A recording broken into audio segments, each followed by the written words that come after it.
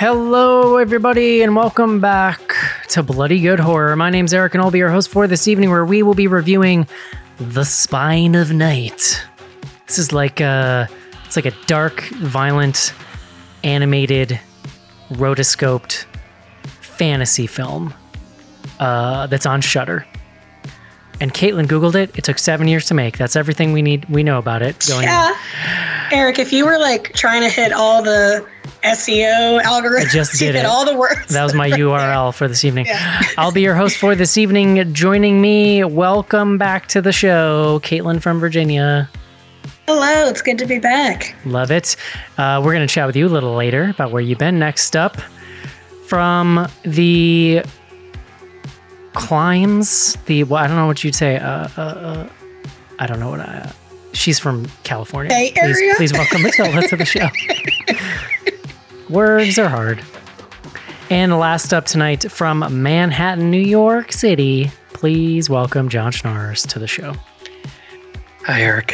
When you slick that hair back, you got a real Steven Seagal vibe going on.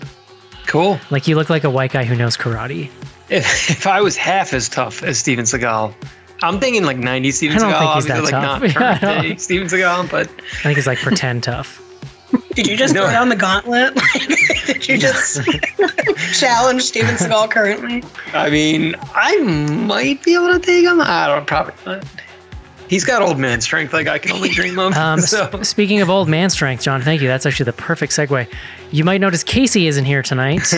I didn't know if you were going to Caitlin with that or Casey, I don't know if he mentioned this last week, but he had some surgery today. He got like some cartilage taken out of his neck and some like dead person bones put in and like metal.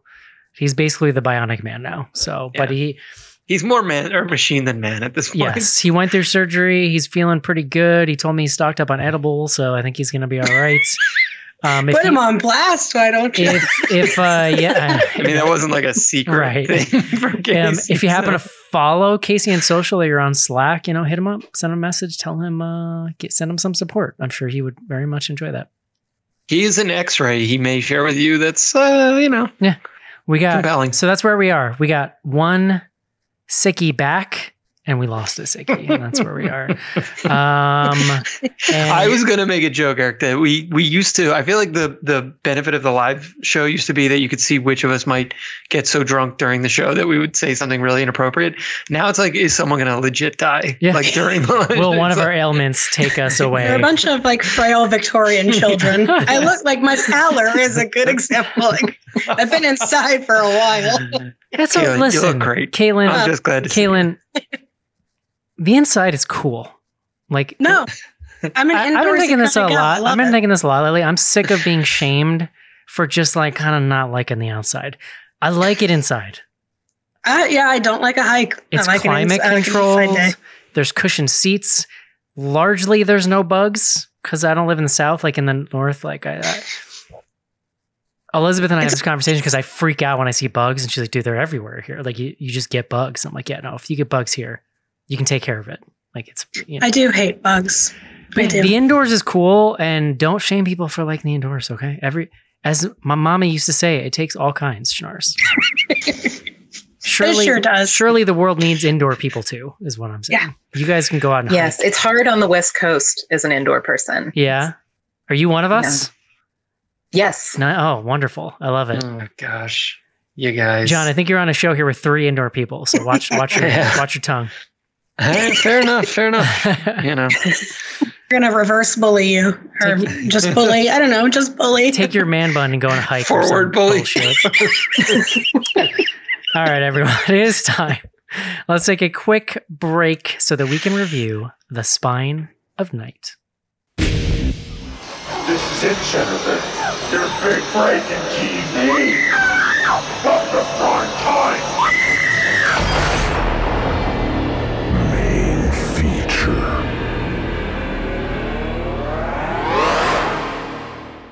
Another bonus, John, to the inside. All the food is here and all the ways to cook the food. Correct. Unless you make a fire. Sorry, I was on mute there. Unless you make a fire. Okay. You get a fire pit, Eric. Mhm. Did I tell you I splurged on a fire pit for the new house. Very excited. When are we gonna get I a do tour? like a fire pit. When are we gonna get like a fireside show appearance? I mean, it's gonna be tough. Like we don't, it's really only gonna be a weekend situation. But You know, I'll try. You know, I'll I do don't my like. best. I don't like background noise, but I would suspend that rule to watch you sit in front of a fire and be on the show. It would be hot. I feel like for the whole show, but I don't care we'll about see. your comfort, John. You're an outdoor Yeah. person. You should like it. Yeah. All right, John. Please bring us the word of the day.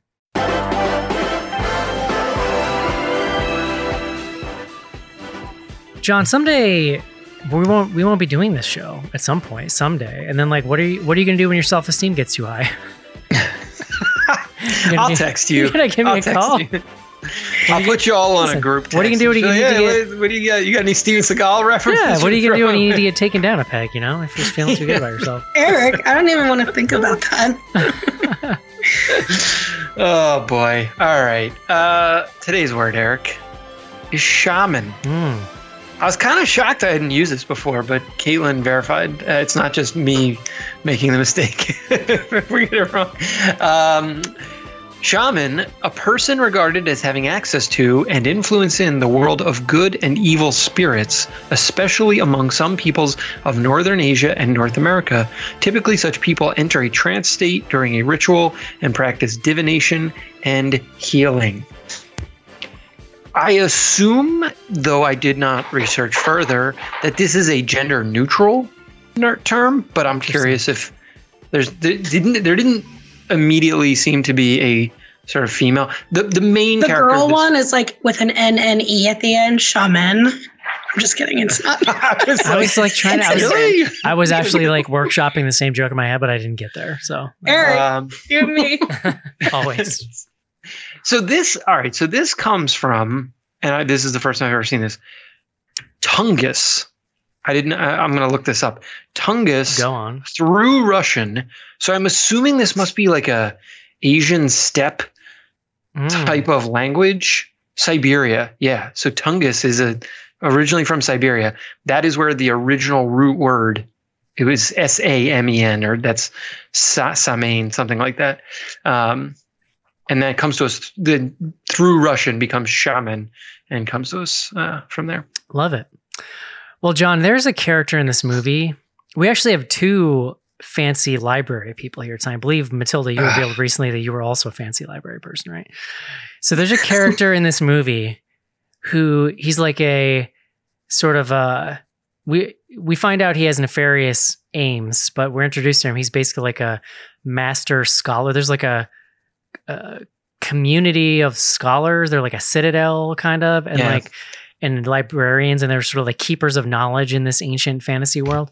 And Bloody good horror, if you will. And man, that guy is just horny for books. Yeah. So horny for books. And he's got these cool little finger doodles, like long. I don't know what that is. Are those like, does he write with those? Are those for page? No, flipping? I think they were page turning things. But That was officially, my- They're like book tongs. they're books on. Officially now, anytime we bring up, John, your time in the Duke, whatever that was, manuscript library, the rare book library. This is what I'm picturing now: is horny Spine of Night guy. Like he literally was talking about it in a sexual, like how excited he was about these books. She brought It back. would be my avatar if I had a place to have an avatar. Yeah. So Does that mean Eric, for those of you that are not watching the live show, has a petulant king behind him? yeah. What are you trying to say, Caitlin? What are you trying to say, Eric? I'm trying to say this was immediately the character I thought of when I was like, who do I want behind me? John, tell me about The Spine of Night. This was my pick. I caught this on Shudder TV and was like, this looks different. Let's watch this. It is 1,000% different. Yes. I can say that. I did like a quick set course of research, and by that I mean I was very curious, like who made this.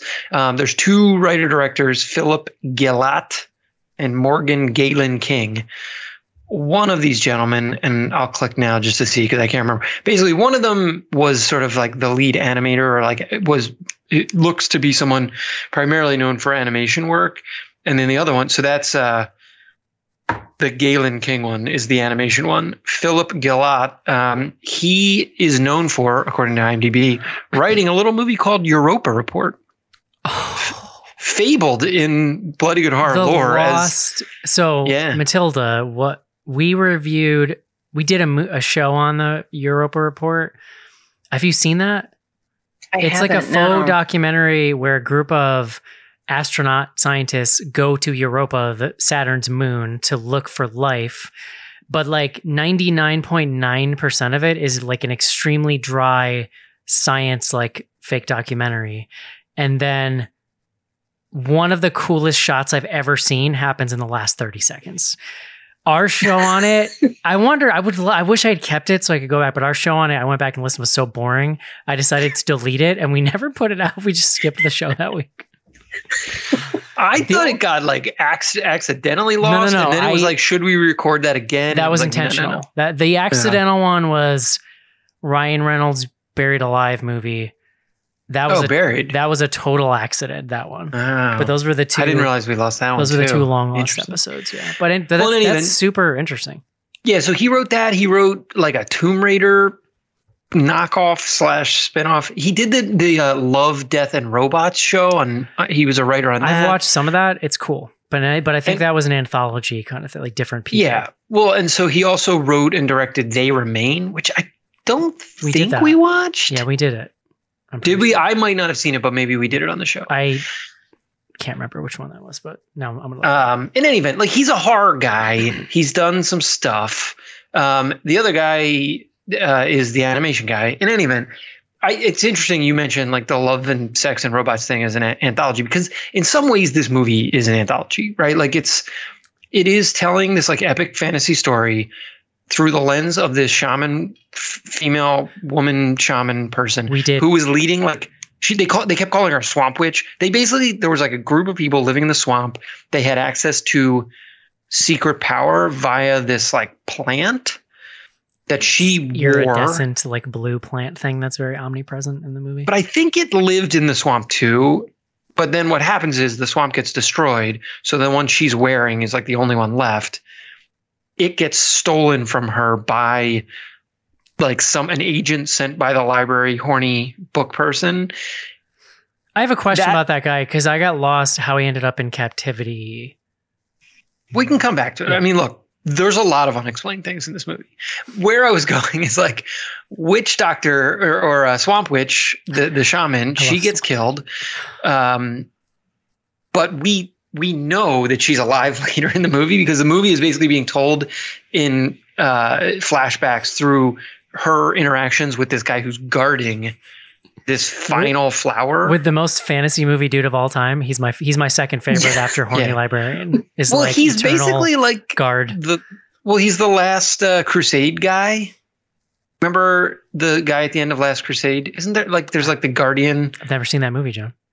The Indiana Jones movie? The only Indiana Jones movie I've ever seen is Temple of Doom, which is weirdly on brand for me.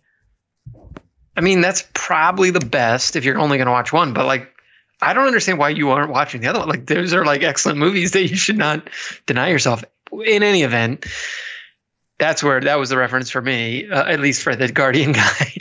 I don't know. We don't even need to like get into the ins and outs of the plot. Basically, she's telling the story in reverse, or not in reverse. Like she's looking back, telling the story mostly in order, but the sweep of time that is covered is quite long. I think hundreds of years. And it's really about I couldn't suss that part out. Like what is time, John? Yeah, well, that is posed by this film to a certain extent. It's true. Which took them 7 years to make. Maybe they like lost track themselves. But where, I mean, all that to say, it is this sort of like high fantasy world with a shitload of magic and this story told through flashbacks. But each of the individual stories are themselves like their own little narrative arcs. Right. and some of them don't really have that much to do with like the main story. It's like a larger world, and we just are popping in and out of places and people's sections of it that are also kind of interacting. Like there is a large story, but it's loosely woven together. Yeah. We should say like this is marketed as, and I think very sort of like on. Like, it's not straight horror, but it is super duper gory. Gruesome. There are like many scary things. Like there's like they like lean into horror tropes, but it is not structured like a horror film. Like you're not meant to be. I have like a question. Scared. What's the difference between high fantasy and low fantasy? Is it specifically the magic? That's not the. I think of it more as like kings and queens and like palace intrigue, but that might just be that might be an incorrect definition. I was just curious because like it's so dark and violent and like nihilistic and stuff, but there is this like very fantasy ass magic stuff happening. So I don't know. It's I don't know, Matilda or Caitlin, do you have a better fantasy definition? Okay, maybe I'm using that incorrectly. And to your point, it's just fantasy and it is blending. Yeah, maybe it's both. I don't know. I will Google. Okay. Matilda, why don't you kick us off tonight? What do you think? I was a little worried at the beginning of this, but I ultimately really, really liked it. I was worried that it was going to go in kind of I think I may have said this in the email, like kind of faux indigenous via Russ Meyer direction. And then when we got into the like plant has secret knowledge, I was like, was this just going to go in a psychedelics direction? But it went all sorts of directions that were actually great. The gore is beautiful. The music is great.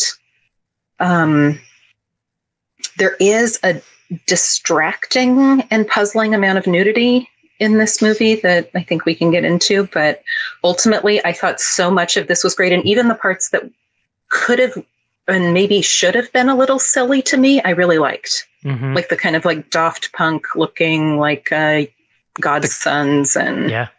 What was your, like, I think we should all pick, like, what was the favorite mini, if you're like, I don't know, if you have like one part of the anthology.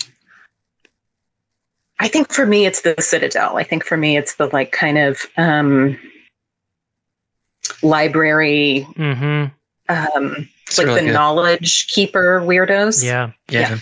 With Betty Gabriel, I think that was my favorite.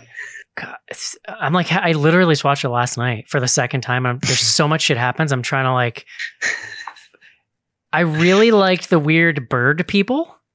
Mm-hmm. And like their deal, they just like roll up in this sci-fi ass fortress with like knives and a stick, and I kind of dug, and then like murder the shit out of a bunch of people. Well, and there's like the steampunk balloon like blimp thing that they're flying. That stuff was really cool. And they're all dressed like the guy on the back of the bike in Mad Max 2. Like they're all dressed like the. Like it's one of those fantasy worlds where every like little subculture you exist is completely different from everything else. Like there is no crossover. All right, quickly. So I looked it up. So low fantasy, or this is like a pretty clear definition, or intrusion fantasy is a subgenre of fantasy fiction in which magical events intrude on an otherwise normal world. So that would make Game of Thrones per se low fantasy. The term thus contrasts with high fantasy stories, which take place in fictional worlds that have their own sets of rules and physical laws. So I would think that would qualify this as high fantasy. Yeah, I think Game of Thrones is probably also high because like the magic existed but in the previously. Books, though, yeah, but here's why I would argue that, because that is a world. That is a world that all of their myths and stories involve magic, but their current lives involve zero magic. And what is happening in the story is the magic is beginning to creep back into their reality. By the time you get to like late stage, like, yeah, there's dragons and the shit, but like, that's not how it starts. Yeah, all right. Okay, you counterpoint, Schnars. Caitlin, what did you think? I think that I'm probably the most negative on this out of the crew. I, like you, Eric, we talked pre-show about how we immediately recognized a couple voices. I was very excited about the cast. Love Patton Oswalt, love Lucy Lawless. But it just didn't land for me. I don't know if the structure was confusing to me or if maybe just some of the segments didn't appeal to me, because I feel like I kind of lost the thread, lost a little bit of interest as things were moving along. I did really like the final battle scene. We get some resurrected dead guys, soldiers fighting. We get a really beautiful the whole thing is this magical plant and it's going extinct, ? I think. That's one of the areas I was confused about. But we get this beautiful rain of little blue seedlings that it was, I don't know, wrapped things up really nicely for me. But in general, I just kind of had a hard time following it. And I just thought the acting, I don't know if it just didn't match the animation well enough for me, but I wasn't super jazzed on it. And I also found the nudity a little distracting. I wanted to give them credit for making Lucy Lawless's character larger bodied. She had armpit hair. I was like, rad, that's really cool. But then at the same time, Matilda and I were talking, like, she is like conventionally hourglass shaped. Her boobs like defy gravity. Like, it's just, I don't know. I have some questions about it. I did appreciate that it wasn't just naked women throughout, though. There were some naked men. But it just was confusing. There are a lot of hilariously adorable animated penises. Yeah. Little danglers, like you're trying to catch a fish or something. But I just thought that, like, they really thought they were doing something by making her, like, slightly voluptuous, but I don't know. I was just a little bit like, okay, like, nice try, I guess. But yeah, I had some Earth Goddess concerns about that we can talk about. But that and the indigenous, like, what's happening here? So I was, I don't know. I was taken out of it a little bit by my questions, but I will admit, like, I kudos to the people that animate. I have no fucking idea how that works. That alone is magic. So good for them. John.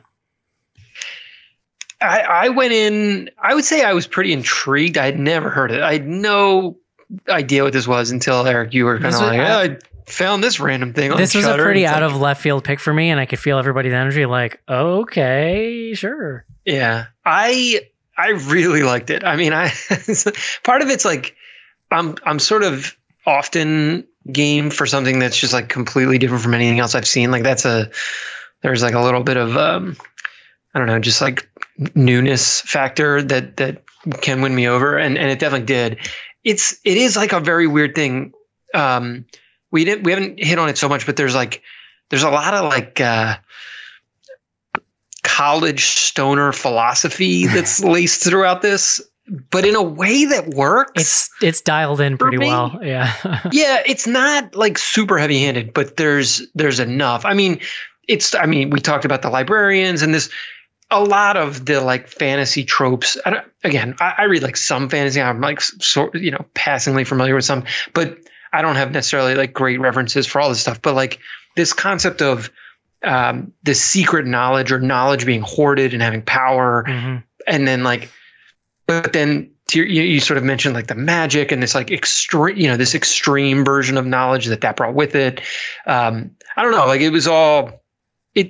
It sounds smarter or more cogent when it's coming from these characters. Amazingly, it's a very strange movie. I think it clips along pretty well, largely because of the way it's structured. So even if you are, there's so many different set pieces, you just like from one to the next to the next. Yeah, even so, if you do hit one where you're like, "What the fuck is going on?" It kind of is just going to be over, and you're going to be back into the arc of the story.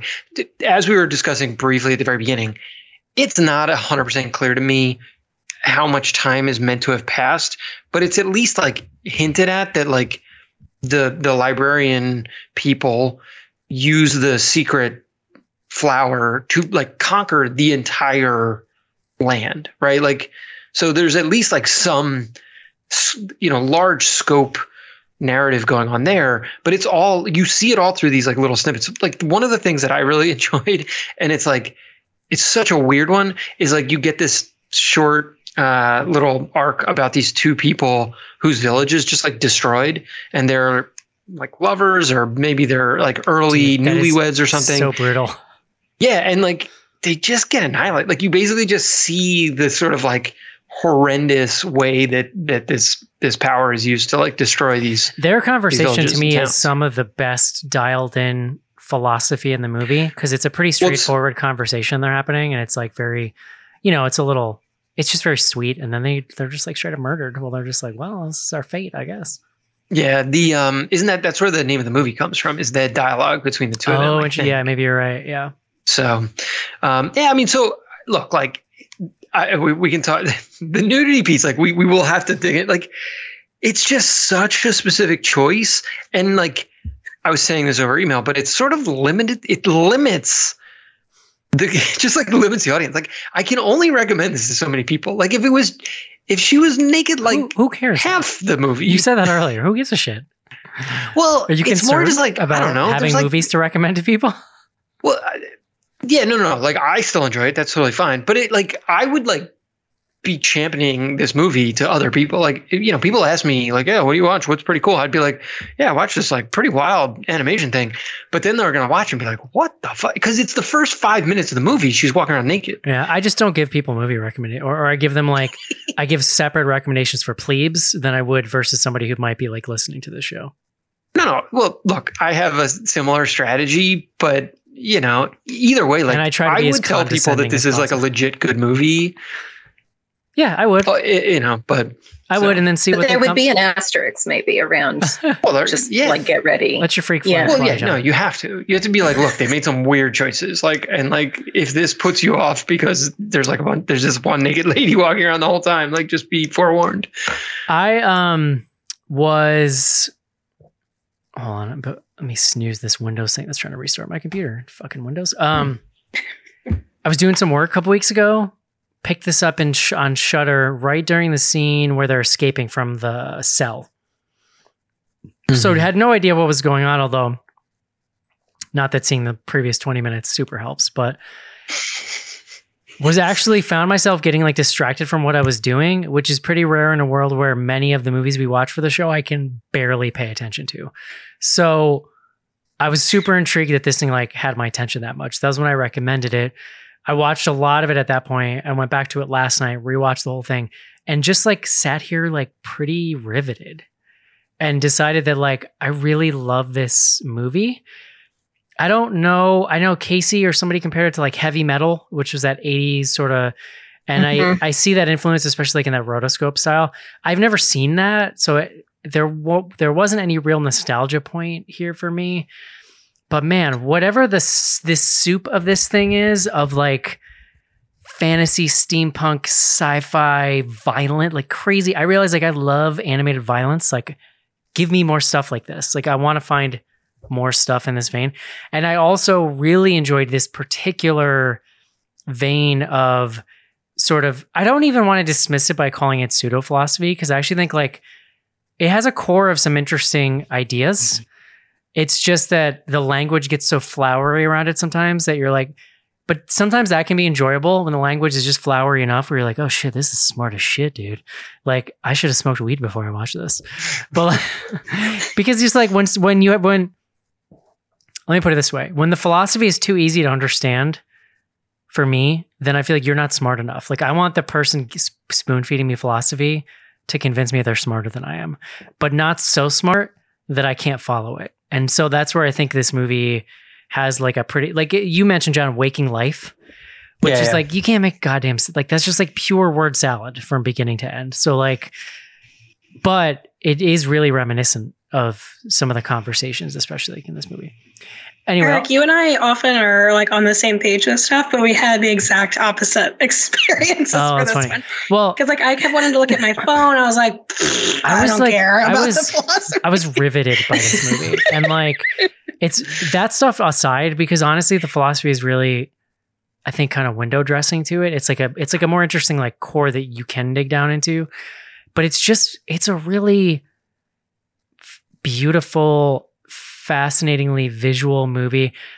We were looking up before the show. It's all rotoscoped to like 12 frames a second or something. So what that does, it gives almost like a kind of jerky feel to the animation, but it gives every single character moves in this really fascinating, deliberate kind of way, and it makes the combat and the violence very interesting visually. It's very ethereal. There's an ethereal that's a good way to put feel it. to the whole I do love that when a character just kills another character in this movie, there is just no mercy. Like when you get these, when the library dude is possessed or whatever, connects with the power and then has this army of the dead or whatever it is. Or no, it's the, whatever, I don't know, bald dude. those guys just eviscerate the shit out of people, like literally, and they're just unbothered by anyone trying to fight them. They're just like, meh. Or, you know, Matilda in the library scene, he's got this like magic whip sort of thing that's just like slicing people into 100 pieces. And I really enjoyed that stuff. I didn't put much thought into the nudity, particularly because it's not sexualized. So like, I really just sort of chalked it up at face value of like, we're in sort of a fantasy post-apocalyptic kind of place. Which is not to say there's anything wrong with putting more thought into it, but I just none of it struck me as problematic or not. I did think the boob physics are a little crazy. Like it's hard because they're just so omnipresent in those scenes. It's hard not to be paying attention. And sometimes they're just like, whoa, like you could tell. But when she's laying on her side, I'm like, oh no. You could just tell there were a couple frames where like they weren't sure what direction they should be moving in, which is just kind of funny. But and like I said, I did enjoy the little animated danglers that you get at some point. But I don't know. There's just I really liked how epic the world feels. And it's like, I loved this vibe that there is a larger churn to the world that's happening that people and societies are caught up in, but they don't necessarily understand. And so we're dropping in and out of people. Like we've seen how the power got unleashed, how the army was formed, what that person's motivation is. But then you just will be in a society where it's like, they don't know. They're just there. And then they get attacked and all murdered. And so that's a thing I love about Game of Thrones is when fantasy points out the fact that information does not travel the way it does in modern times and that people don't travel the way they do in modern times. Like this movie puts an exclamation point on the flow of information and travel in a similar way to Game of Thrones, which is a thing I really, really love because it changes how everything in the world interacts. That, you know, an army might just show up at your doorstep and you might not know why. And it might just murder the crap out of you while you're writing haikus with your lover. And one guy might be, 20 feet tall and have blue eyes and stuff. Right. I love the blue. The sharpest swords you've ever seen. Whatever that particular shade of blue is, I really liked. And I liked that kind of as like a recurring kind of like visual motif in the movie. Mm-hmm. But yeah, I absolutely loved it. And it's interesting because it's different. I don't have a lot of other things like this I could immediately point to that I liked. Yeah. How about that Patton Oswalt? I'm very curious. Like, I love him in this movie. I do too. Like, do you think so? Were they just like kind of like when you're making a movie like this over 7 years? It's like, do you write the whole thing and then you're like, all right, when's Patton available? Like, well, it's gonna make I mean, it's because otherwise it's very strange. They have this like Joe Manganiello like shows up and does like it's like there's a very strange mix of famed people. voice actor Joe Manganiello. Well, that leads me to believe because knowing this person has done some horror movies. Which, by the way, John, we did They Remain. It's really good. I don't know. I feel like you were on that show, but they're the scientists who are they're like at a little, it's like a near future. They're at a little station out in the woods and they're researching a cult or something or. No, I definitely didn't see this. It's got the guy from The Good Place in it. Yeah. Anyway, I'm looking at it. So maybe he just had friends. Like whenever there's a bunch of random people in a movie like this, I always feel like, all right, this person had some kind of connection. Well, they have agents. Like their agent could get to. Yeah. And Patton Oswalt's the kind of person he's who a huge nerd, loves fantasy. Yeah. I can see him being like this type of thing. Yeah. He loves to be the king.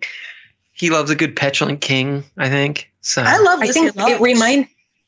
Yeah.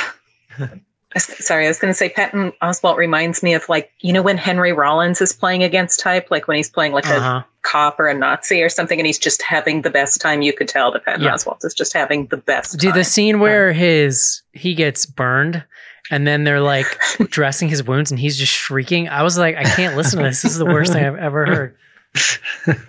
I am in pain. He's such a dick.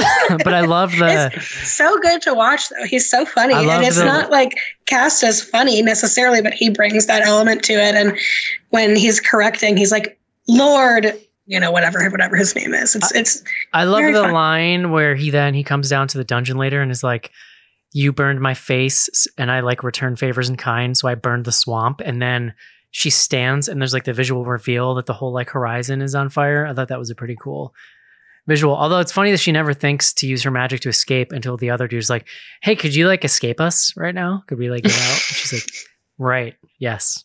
Well, Magic she didn't flower. use the magic at all. Like she never really accessed its like full power until she was forced. And then it's, and then when she sees it being used for evil, she decides like, all right, I gotta, go to town. Although hundreds of years later, potentially unclear. Yeah, I mean, some of the visuals are really incredible. The guy who what's the deal with like the eyeball that's coming out of the guy that comes out of his, or is that at the very end? When is there's like an eyeball? Oh, and his stomach he has opens. a big torso eyeball. There's a couple. yeah. That eyeball shows up a couple times because it also doesn't show up above the library in that fight. Like the sky opens up and there's like an eye. Oh, maybe. Because that's when the whole like thing is going on there. So, Yeah.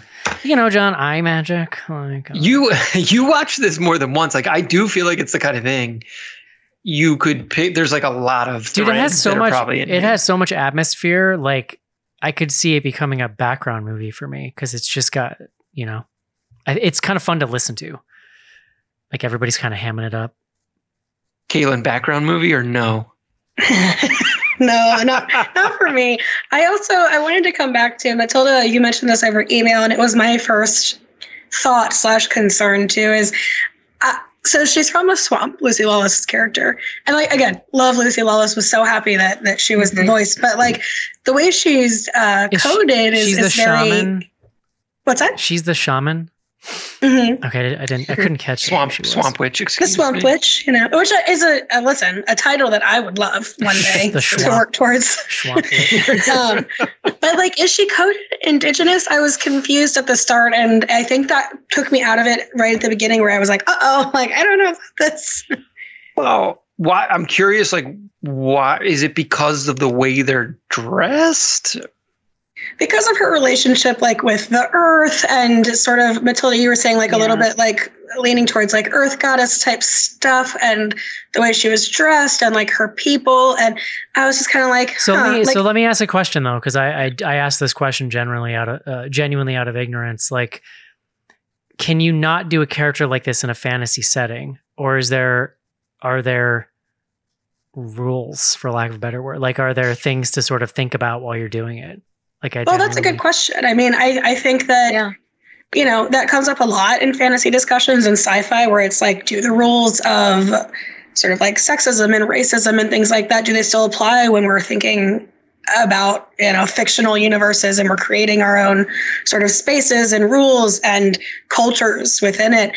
I think it just, I don't know, they made a point to have various races throughout, and I don't know, the fact that the shaman character was like a curvy white naked lady, and I was just like, I don't know, there was something about it that just made like, it didn't end up being a thing, but I was concerned at first that it would, if that makes sense. I think Matilda, maybe you had the same thought.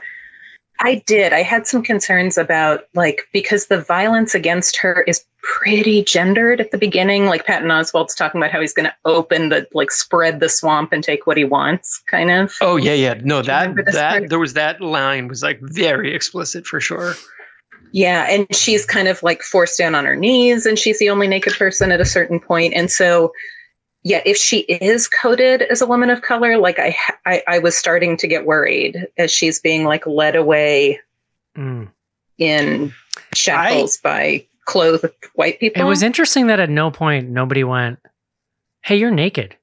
What's up with that?" Like, not a single person in this movie is like, high fantasy of this. There's like worlds where, villages that are very civilized, where people just aren't wearing pants for no reason that we can really figure out either. I mean, they're not comfortable if you don't have to wear them. That's true. But in battle, I mean, that's Eric and I talked about over email. Like, you're in battle. Don't you want to cover some of your more vulnerable areas? It's called working that's from home. That's a lot of bits in battle. Yeah. My only counterpoint would be if you were playing like a Dark Souls game or something. She's like a magic wielder, so she's not really like, she's not engaging in fisticuffs. It's more about, she's a range attacker in video game terms. So But I yeah, but when I'm thinking of D&D, there could be someone else that their weapon of choice is a broadsword and just. But there are a lot of archers in this universe, so that's certainly a concern.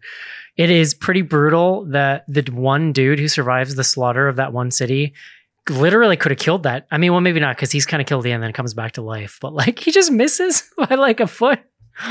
That's so brutal, and they just turn to murder him. Like, oh god. Mm-hmm. I liked when I think it's that same village when the troops are marching in and there's two guys in an alley and one of them's like, fuck this, and runs away. And the other guy steps out and he's like, hey, and like swings at one of them. And the guy's just like this and just like cuts him in half. And it was great gore. Like the amount of guts and so like bloody blood explosions, like not just like bleeding, dripping, but just everywhere. I did appreciate that. That brought the horror element. Because at first I was like, I'm not getting horror notes from this, but it's on Shudder.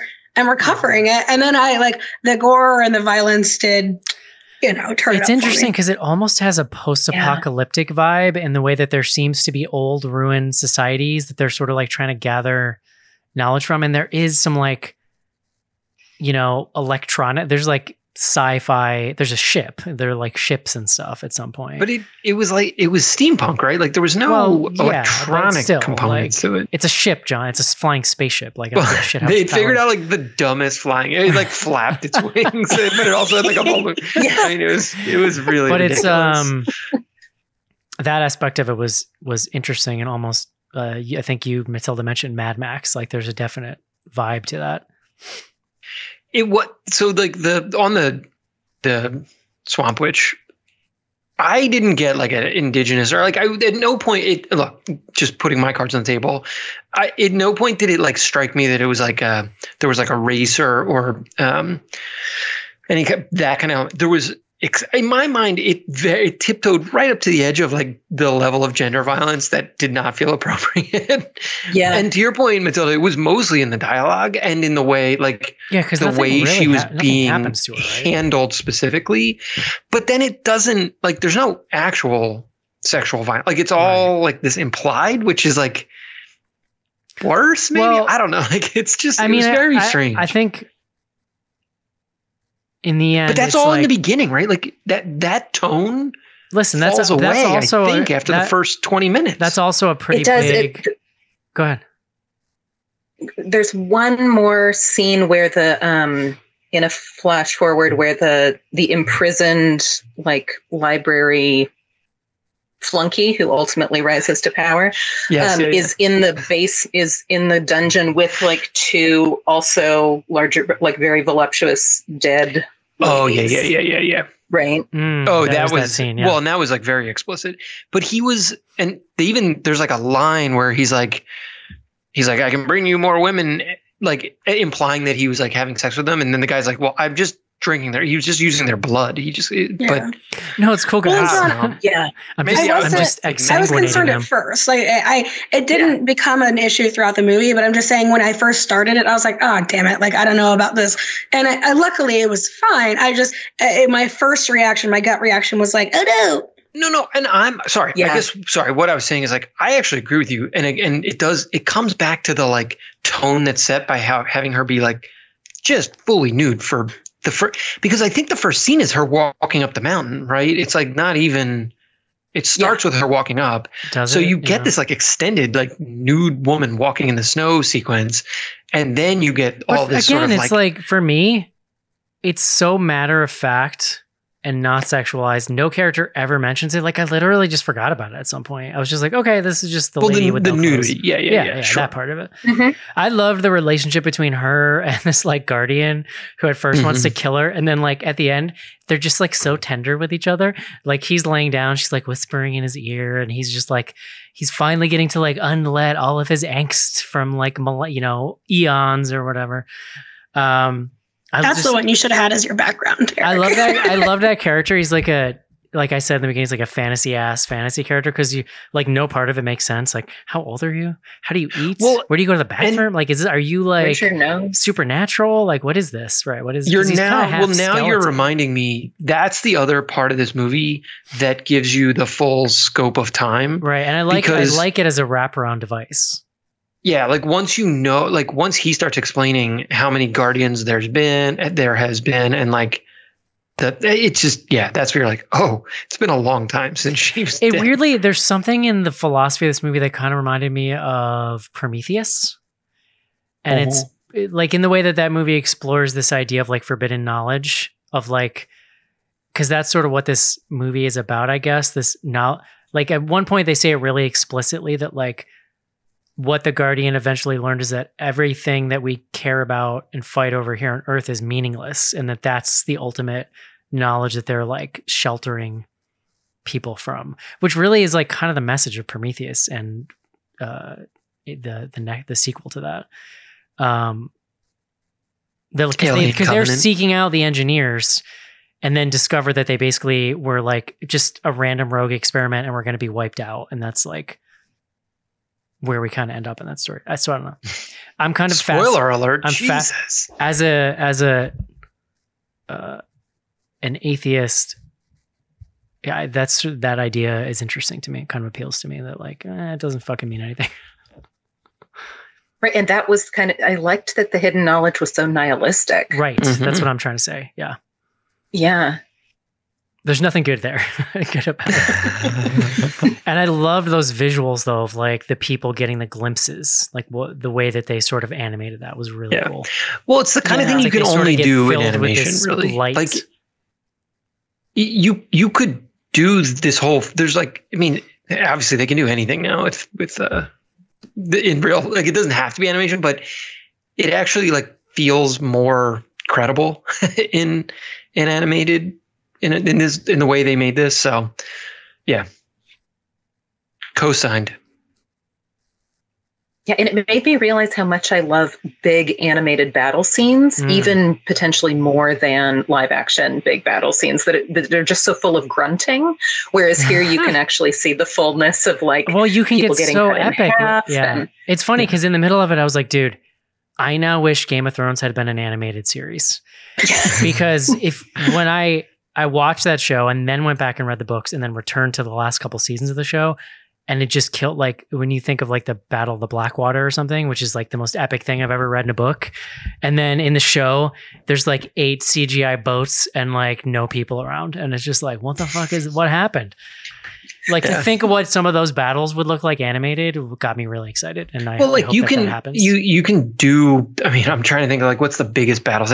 Like the Avengers Endgame or whatever the second one, I think it was Endgame was the second one where, there are like these huge battle sequences. They're just fucking expensive to make. Well, they're right. Yeah. They're way less expensive than this. Right, like Lord of the Rings. No, totally. Yeah, exactly. Lord of the Rings, stuff like that. But, it's very hard for like HBO to do that for one episode of Game of Thrones. Totally. It's bullshit.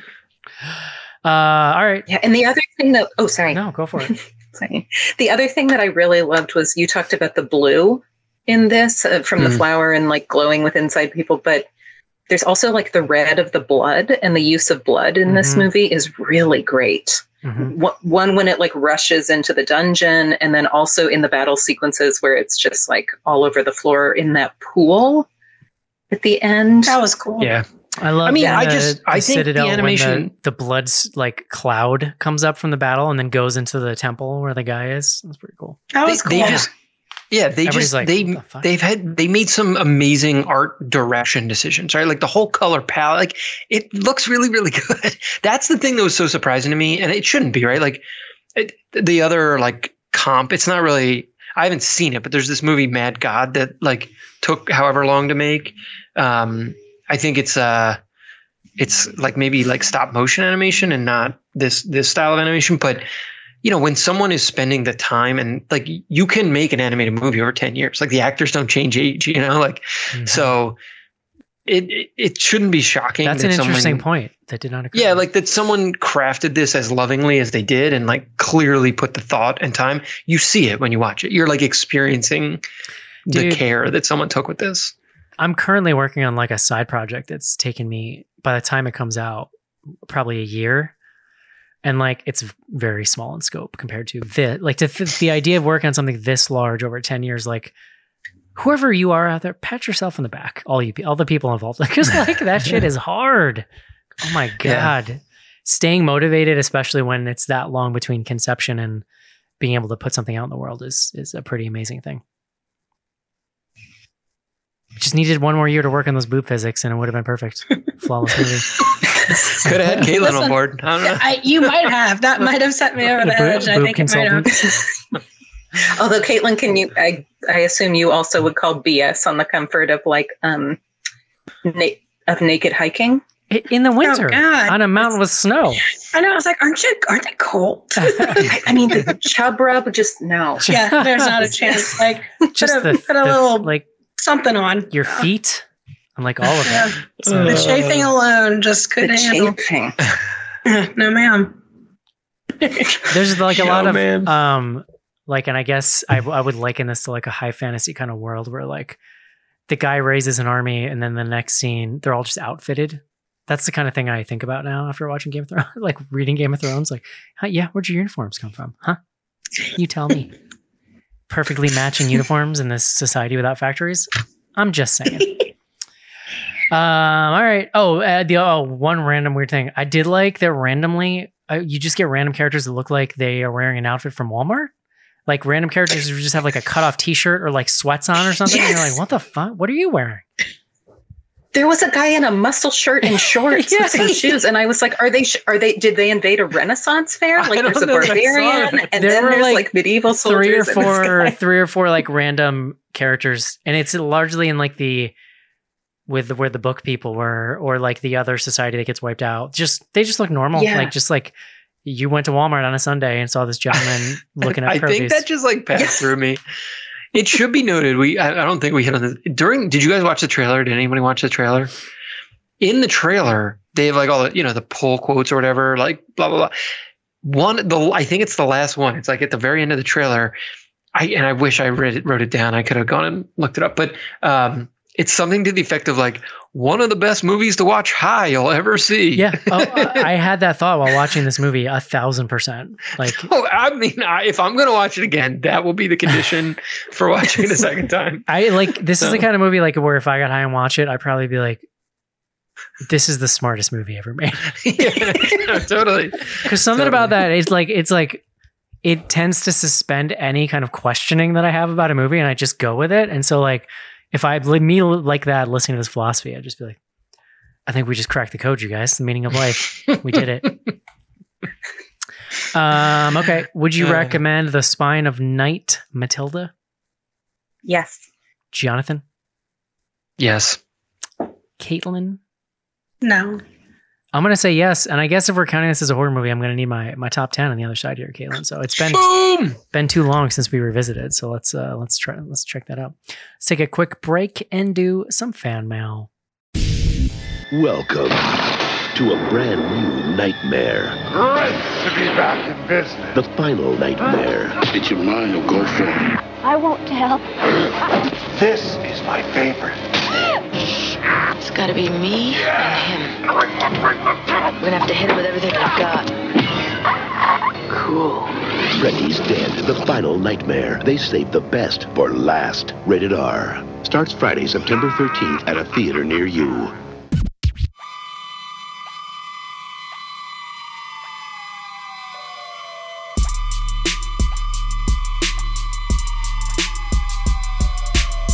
Hey, I'm Lisa Zane from Nightmare on Elm Street, and you are listening to Bloody Good Horror.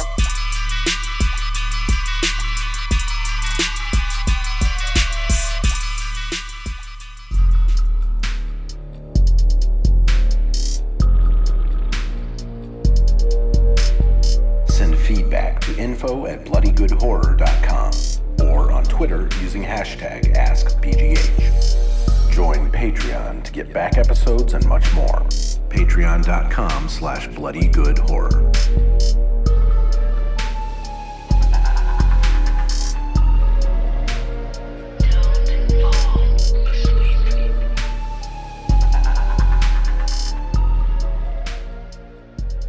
And we're back. I'm going to look at, I feel like I looked at my list at some point, Caitlin. I don't know if we missed anything, but let's take a look here. I've got it up for you. The Cellar sucked. Don't even remember. When was your last show? What was the last show you were on? I think it was X. Okay.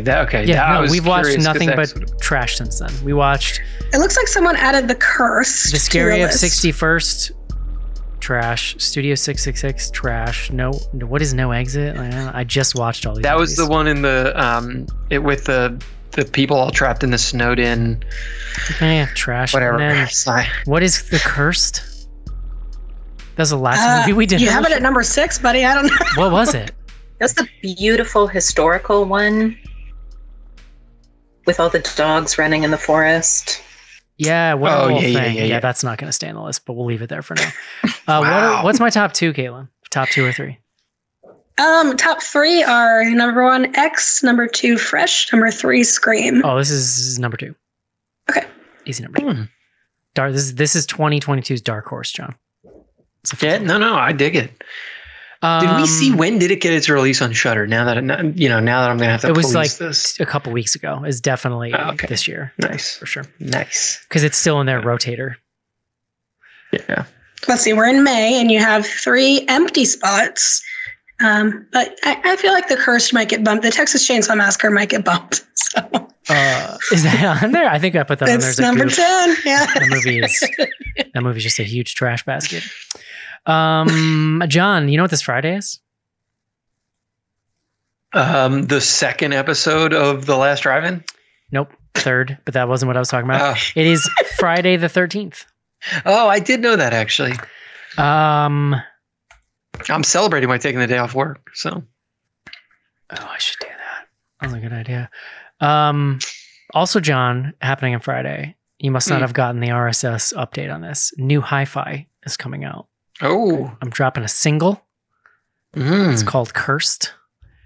And, no, it's not called Cursed. Like the movie. No, it's not. It's called Graves is the name of the song.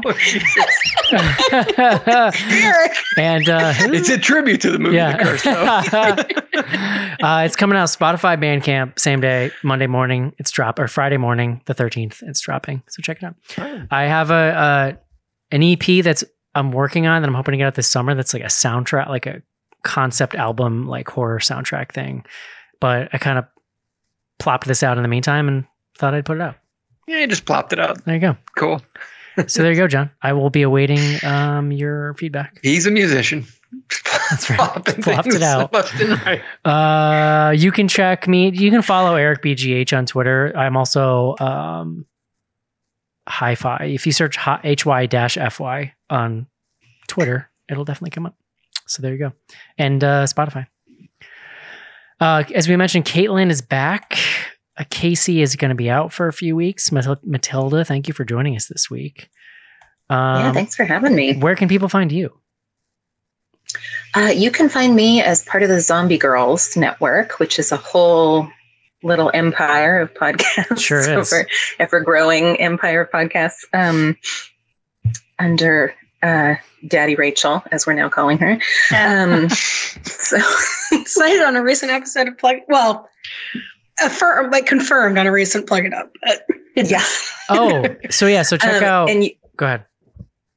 You can find us at Zombie Girls, which is GRRLZ, like Riot Girls, on all the social medias and also at zombiegirls.com. And you can check out our one of the best things that people can check out is like the VOD releases. Rachel picks like a kind of best of the weekend every week, like 3 or 4 movies that she's particularly excited about, and pulls that out. But there's an ongoing VOD list over on the website. Love it.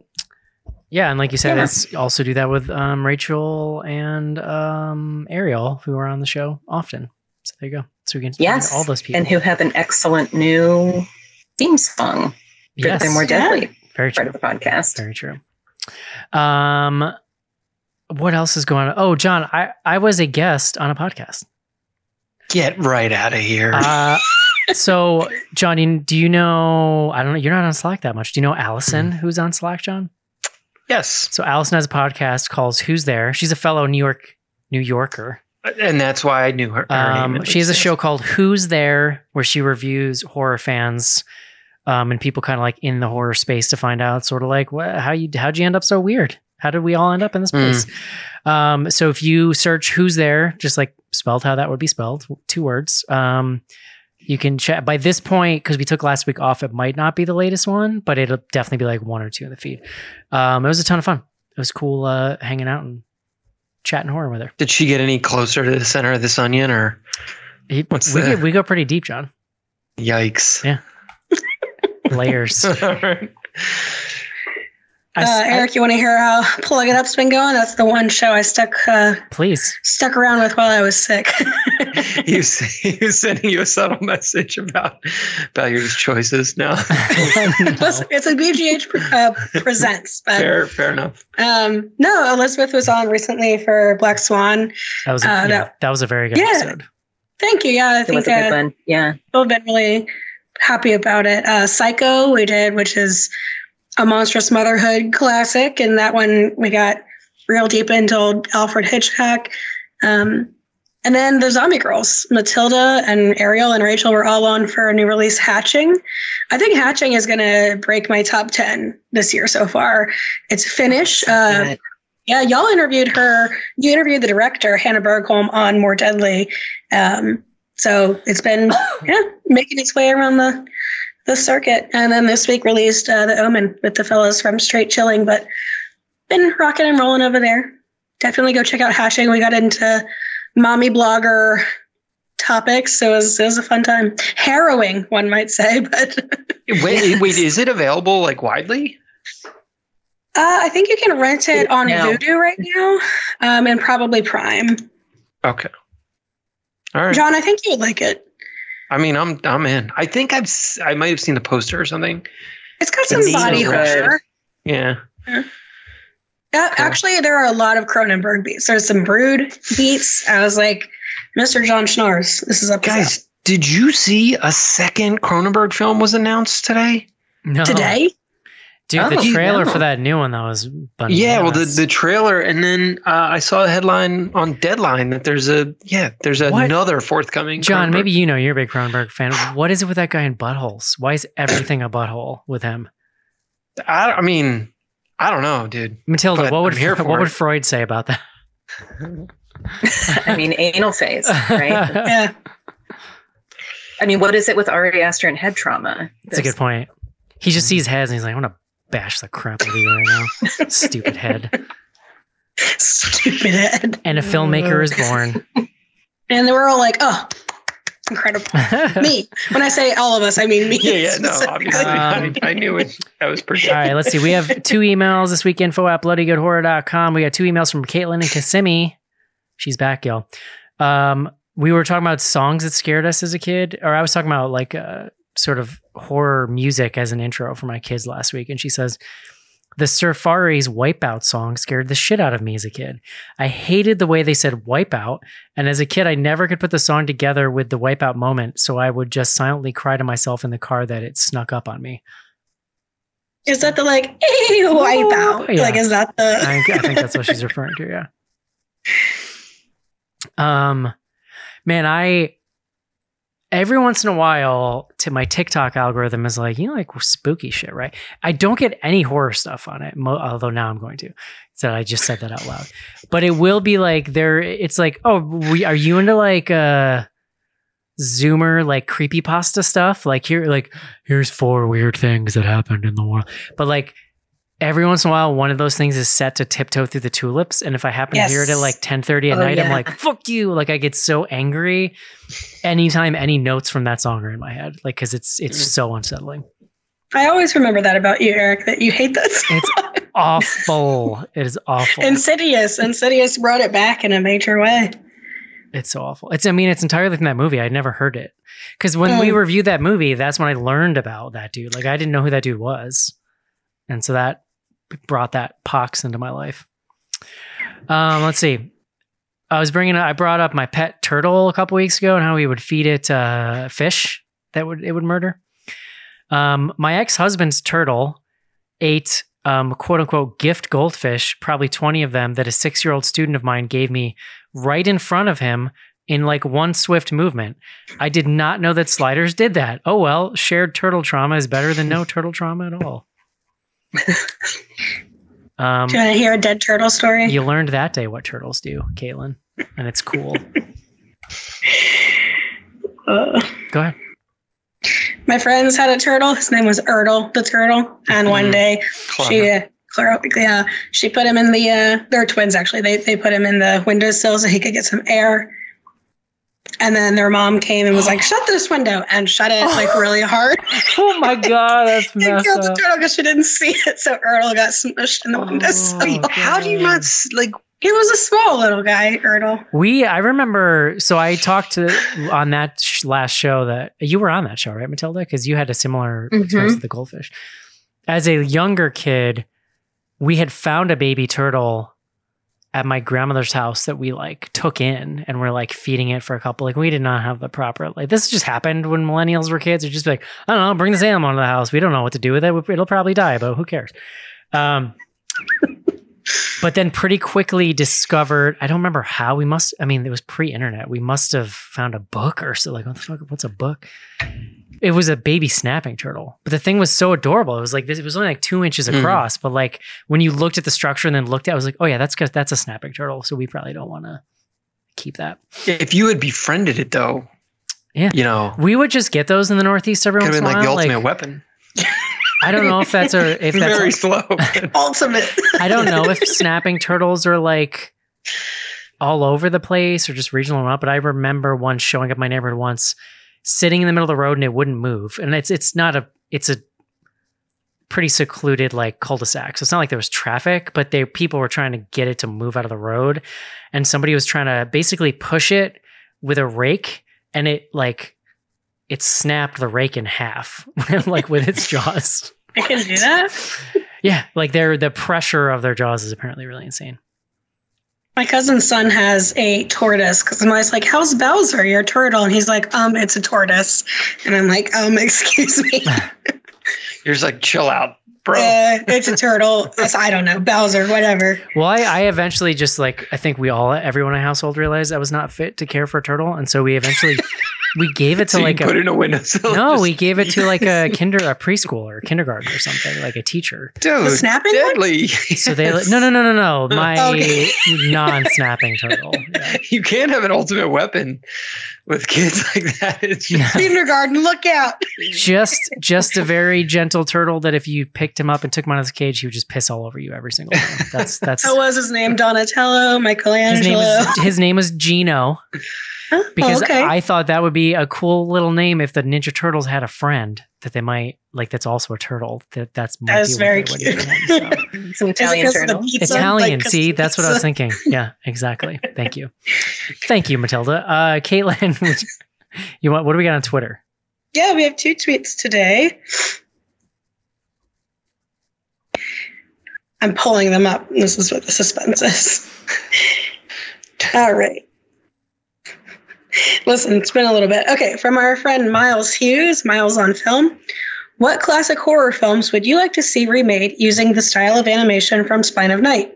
I'd personally love to see a Nightmare on Elm Street film done this way. Huh, that's a good idea. I like that. Good question. Texas It doesn't have to be a remake. Like it could just be cool. a new one, a spinoff.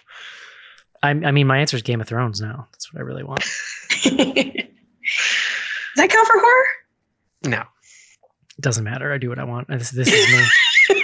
Patton Oswalt back here. Nightmare on Elm Street was a good suggestion, I think. Yeah. Solid.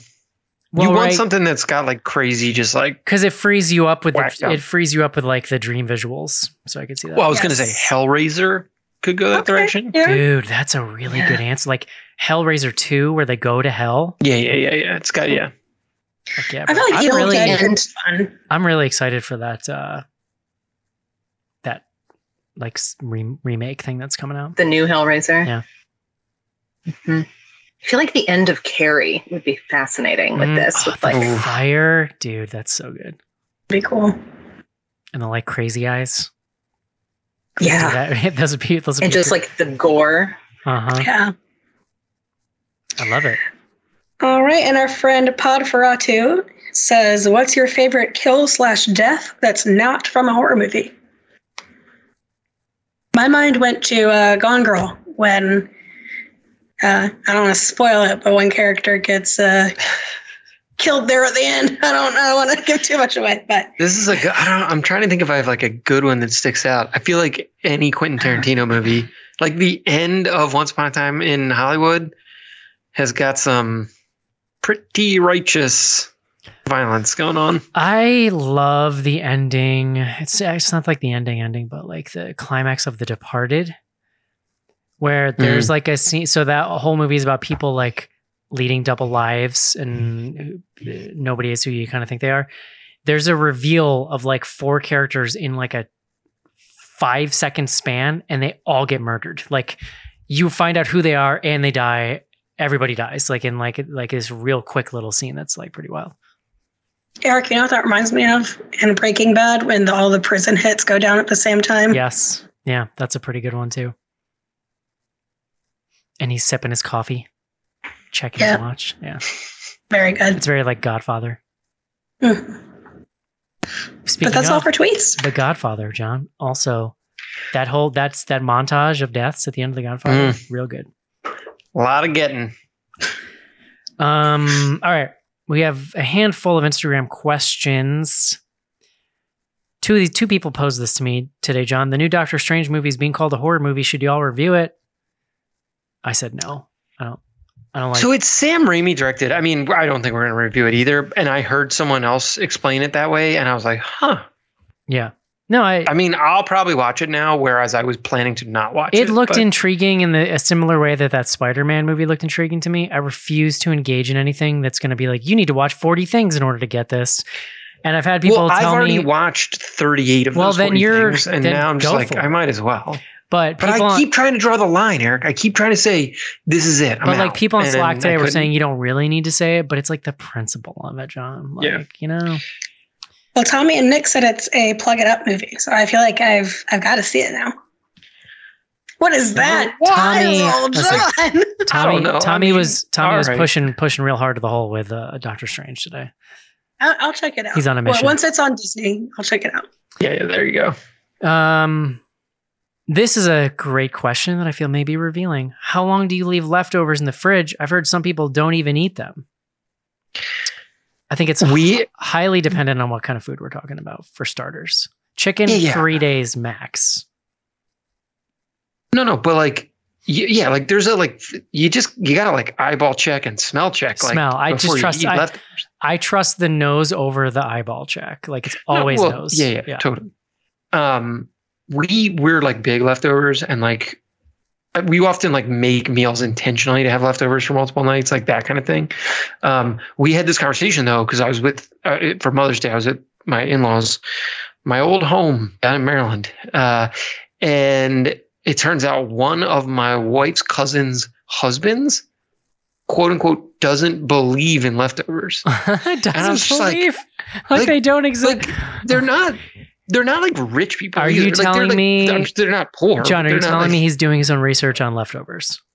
No, like I think he should. Yeah, that is actually partially true, probably. But I also am like, what? You're just like throwing away massive amounts of food all the time? Like, I'm kind of an edge case too, because I have a very limited diet. I basically make all my meals from scratch every day. So, I make meals for one person, and my kids don't eat the same food I eat. So when I'm cooking for them, I'm cooking like separate stuff. So like there really are not much leftovers in this house.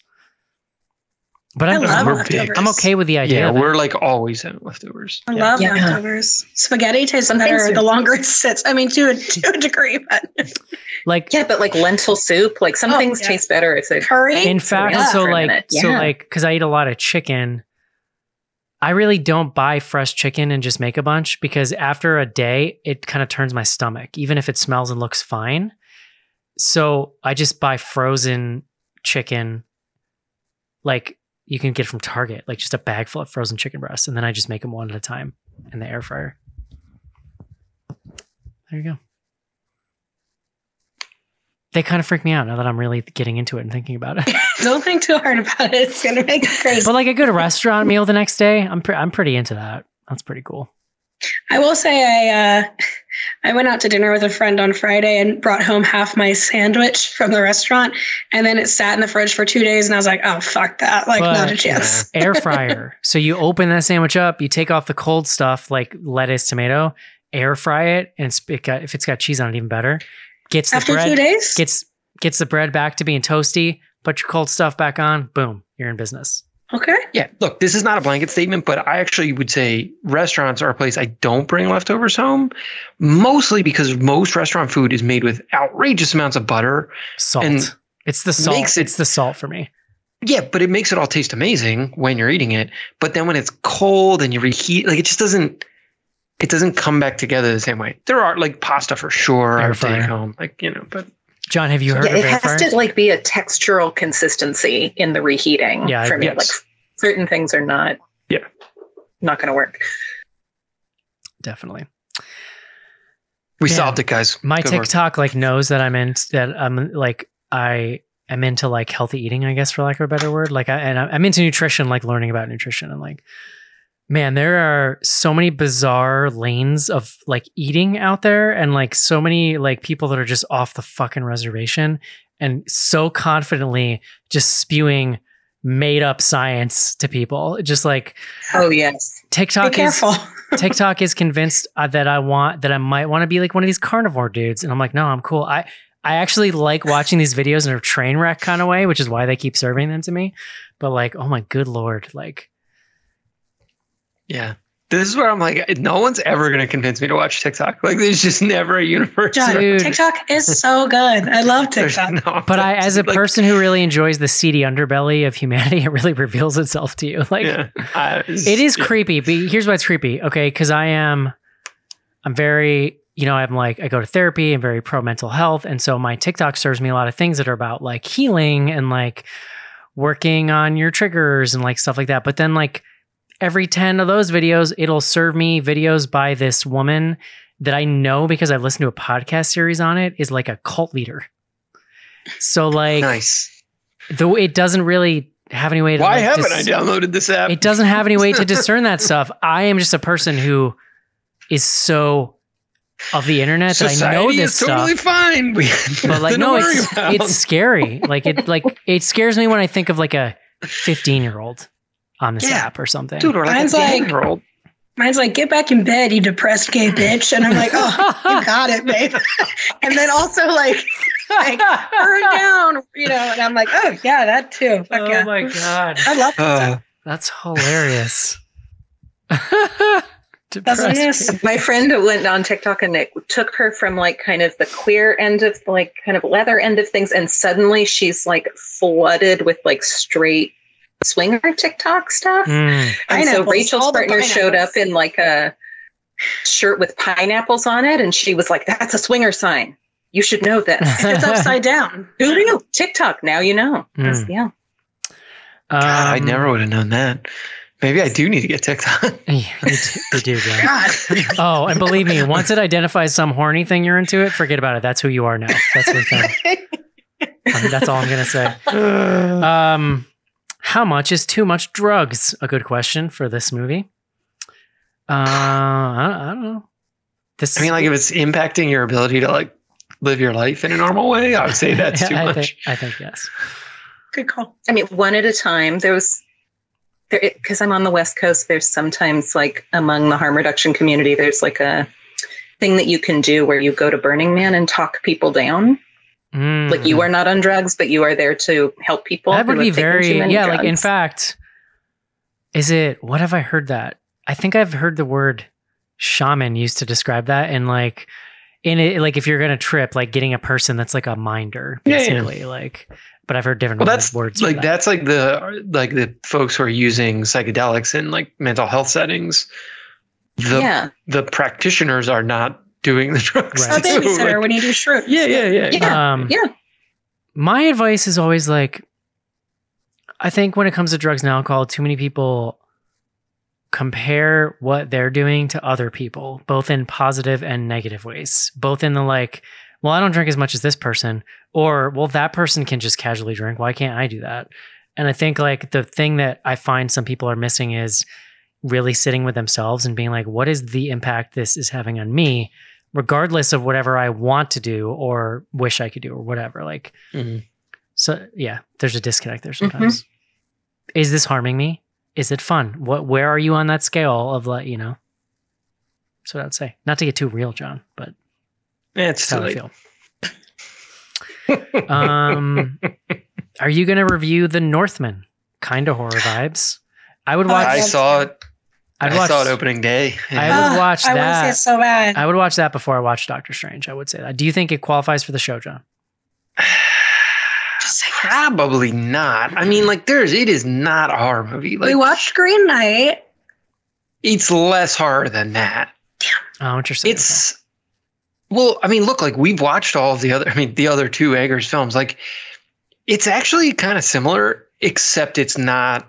It doesn't go to like as many horror places. It's much more like revenge drama, but with all the same, like, he did all the research about like Viking era Iceland and stuff and how people lived and like the kinds of swords they had and stuff. I mean, there's like light horror flourishes, but it's not, I don't know.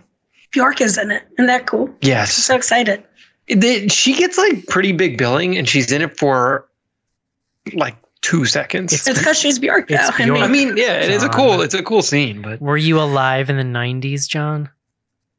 It's Bjork. Yes. Yeah. Bjork. I'm familiar with Bjork. I actually have no thoughts on Bjork. I just like saying her name. I'm a big fan. Last question. It's surprising no one. Last question of the evening. Favorite rotoscoped animated movie? I did look up a list. It's all the stuff you would kind of like expect. I